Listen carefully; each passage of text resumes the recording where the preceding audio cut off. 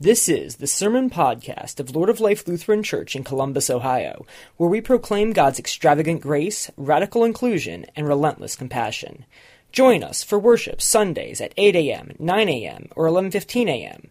For more information, please visit our website at www.acceptingall.com. The Holy Gospel according to St. Matthew, the 5th chapter. Glory to you, O Lord. Jesus said, "You are the salt of the earth. But if salt has lost its taste, how can its saltiness be restored? It is no longer good for anything but is thrown out and trampled underfoot. You are the light of the world. A city built on a hill cannot be hid. No one, after lighting a lamp, puts it under the bushel basket, but on the lampstand, and it gives light to all in the house. In the same way, let your light so shine before others that they may see your good works and give glory to your Father in heaven. Do not think that I have come to abolish the law or the prophets. Come not to abolish, but to fulfill. For truly I tell you, until heaven and earth pass away, not one letter, not one stroke of a letter will pass from the law until all is accomplished. Therefore, whoever breaks one of the least of these commandments and teaches others to do the same will be called least in the kingdom of heaven. But whoever does them and teaches them will be called great in the kingdom of heaven. For I tell you, unless your righteousness exceeds that of the scribes and the Pharisees, you will never enter the kingdom of heaven." The Gospel of the Lord. Praise to you, O Christ. Grace and peace plus joy to each of you this day through faith in Christ Jesus. Amen. So this week, I spent some time, obviously, I try to do this, where I read the texts and think through things, pray quite a bit. And as I prepared to be with you 2 weeks in a row, and also to welcome Pastor Jim back, some weird things came into my mind. Not about Pastor Jim. No, actually, I'll tell you later. But I recalled my French 5 class from high school. Now, that was a long time ago. No comment, please. But we read a book en français called La Symphonie Pastorale by André Gide. And the story of that, the story within that novella is about a woman who's born with no sight, and she's adopted by a pastor. And that pastor attends to every one of her needs, including trying to waken up the world to her through understanding color, even though she can't see color. And the whole story is a meditation on the ways that people neglect to see or need to find new ways to see things outside of our experience, outside of our natural inclinations. I have to say it's also a very harsh critique of pastors and our lack of attending to incongruity that exists when we wrestle with the world and our charge of ordination and how we live and breathe. So last week I shared with you some ideas about sight, didn't I? And about the idea that the gospel is topsy-turvy, turns us upside down, makes us see in different ways. Well, today, I'd have to say that I'm focusing on seeing things differently, about being able to see beyond the immediate and to invest in what is hidden to be brought into the light and, as salt, catalyzed. Matthew's account of the Sermon on the Mount, in it, Jesus lays out the blessed bees, the Beatitudes. And he lifts up then in our gospel 2 concrete ways, images, how disciples of the kingdom can be known in this world. The ways that we get to look differently at ourselves and our world. Salt of the earth light of the world. Salt sharpens things. It lifts flavor, and it also invests in preserving. Light expands the view and gives us opportunity for more awareness, you could even say insight. So Jesus is calling would-be followers of the kingdom to sharpen our lives by living in the world in a way where what's important gets preserved, where energy is catalyzed, and where we can see and embrace more clearly how things are, to invest in creation beyond our immediate view, maybe our biases, maybe our assumptions. Light just doesn't banish darkness and illuminate corners and crevices. Light also works to offer new perspective, to put our experiences and perceptions into a new light. To be a disciple of Jesus, of the kingdom, to be kingdom people, is not just to be a focused beam of light at some measurable laser-like narrowness intensity. It's something bigger than that. To be the light that Jesus challenges the disciples to be also means to continue to put a new light, a new perspective on all the world, to willingly change up the game plans, the paradigms that we're used to living every day. So Jesus' description of the kingdom where the blessed are, the poor in spirit, the mournful, the meek, the peacemakers, the persecuted, the childlike, that shifts our focus, doesn't it? It is topsy-turvy and redirects the light, our light. And I think that the Beatitudes force us to stop looking at just the big picture of maybe marketable success, a collective to be conquered, and instead to look at each person and all people as singular, significant, and embraced. I share with you some stories from my 2 weeks in the UK over January, which were marvelous, but I had the chance to take a train ride from London, which is where we were staying, and working with a number of congregations that were doing very innovative outreach stuff in London. And I took a train from London to Leeds, where I was meeting a pastor. And I love to ride on trains. And so that's a great thing about being in Europe. And I happened to treat myself in a very privileged way to spend the extra money to book a first-class ticket on a train for 3 hours up and back. And I wanted to eat because they give you food. You don't have to pay for it. Well, you did already, right? We can eat and read and think, pray. So I have the resources to be able to do that. That's a treat. So our first stop was on the north side of London, where an obviously high-powered business guy boarded the train, and he sat in the seat across the aisle from me, and he was really restless, and he was carrying lots of papers. I think he had a couple books in there, too.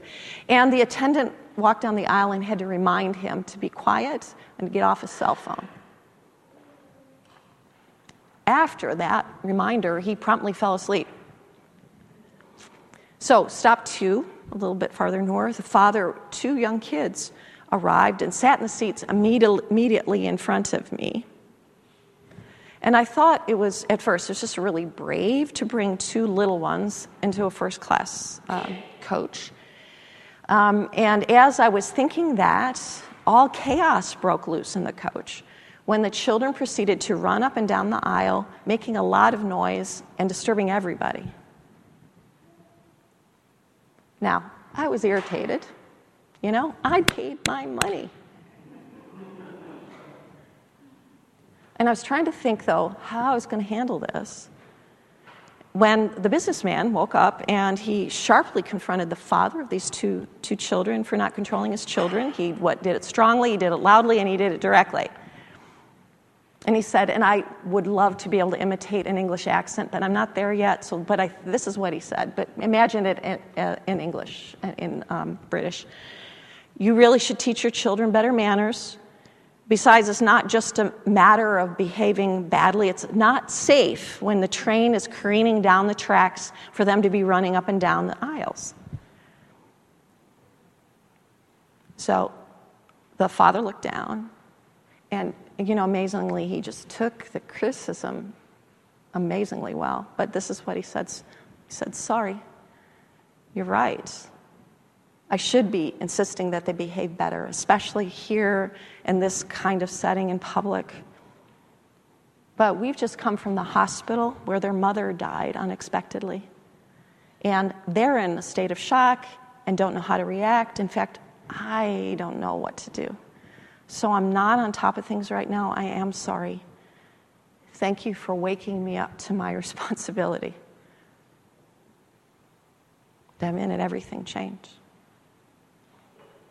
From one moment of story, utterance, truth, that business person shifted from being angry and annoyed to being sympathetic and helpful. He made a shift in his salt and light. He saw this reality in a new light, a new catalyst for engaging, living what we believe. Suddenly, that very weary, driven commuter, train traveler was seeing someone in the way Jesus sees all of us. Sees all of us, that means you and me. Not just as a focused beam of momentary interaction, but as a whole person, a whole spectrum of good to bad that makes up every single one of our lives. The light that Jesus calls the disciples to share out into the world is a light that equally illuminates sin and suffering. It's a light that knows judgment but offers love. It's a light that sees deserved condemnation but extends the commitment of divine comfort. Thinking about a statement I want to share with you. You tell me what you think about this. The truth is that Satan knows our name but calls us by our sin. And Jesus knows our sin but calls us by our names. Our God is a God who knows us intimately, wildly, deeply, and cherishes us with a relationship that's just not about surfacey, sweet, sappy, insincere, supportive love. I tried to get all S's, but I couldn't do it. It's about whole life, whole person, even when we're at our ugliest and life has taken away all of our resources, and we engage in end-of-the-rope behavior. Now, I know you have not had end-of-the-rope behavior in your life, but I certainly have. Instead, we get to be real because we're adored and we have constant personal presence so that we are challenged as well as accompanied on this train ride that we all face. The name above all names knows our name. And naming is the beginning of sight, light, and the salty catalyst of help and hope. Jesus calls each of us to see other people as Jesus sees them. And I think that that's the insight that Jesus' light gives disciples. We direct our thoughts, we direct our tasks, our compassion, our love to individuals with names, not institutions or instruments with numbers or outcomes. The light that Jesus gives his disciples enables us to be glowworms. Maybe you could say lightsabers if you want to go the Star Trek route in the world. And Jesus' light does more than make us a lighthouse beacon to the benighted and the lost. Jesus' light gives us more than to make us a hallowed halo on a hill. Jesus' light infiltrates every level of the light spectrum, as blind as we can be, and gives us a whole new perspective on life. And when we hear the word repentance, we think of words like sorry, or maybe forgive me, but really it's about turning around. It's a change of perspective, a mind turnaround, a whole new way of looking at the world. To repent is to look at the world and each other in Jesus' light. So instead of thinking about spoiled kids running around through a first-class commuter train coach, The weary, restless traveler saw the truth. This is a family in pain, a family suffering a huge loss, a family just trying to cope. The change in perspective changed everything. People who are hungry need to be fed. Kids who have no place to sleep need a safe place to bed down. Worldwide, seeing the reality of what individuals are dealing with in their lives helps us focus the light of our faith in their immediate needs, not our long-term goals. If we all knew what each other was going through, we would see each other in another light. New light, brighter light. So this Jesus light illumines our insights. It puts a new light on old perspectives, but it also banishes shadows and blackened corners of our lives. It also lets us see what we could be, who God is calling us to be, what's completely transformable in our lives. So we're called to be light. We're also invited to immerse ourselves and transform ourselves in that light, that new vision of possibilities and perspectives, and we're invited to continue Jesus' mission on this earth. But we can only learn about that if we experience it in an embodied, fleshy, everyday way. No child, no human being on the face of the earth should have the blank pages of their life filled up with the forbidding text of a story that's over before it's begun. A book that opens only to be shut, already weighted down to close by the burdens of birth, biology, and bias. Jesus didn't just want his disciples to see people as they really are. That was the first step.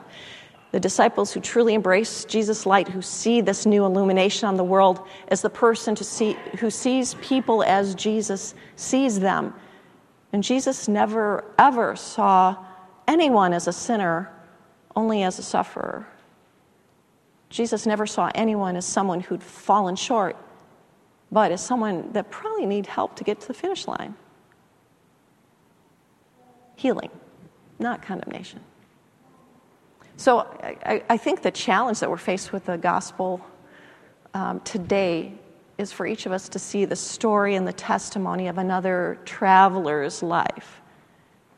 Disciples don't need to see others as people who've fallen short, but as people who need help to be challenged, to be catalyzed, or maybe sometimes even carried across the finish line. Disciples don't need to condemn anyone, especially those trapped in the slavery of sin, but offer the power of divine leverage and love.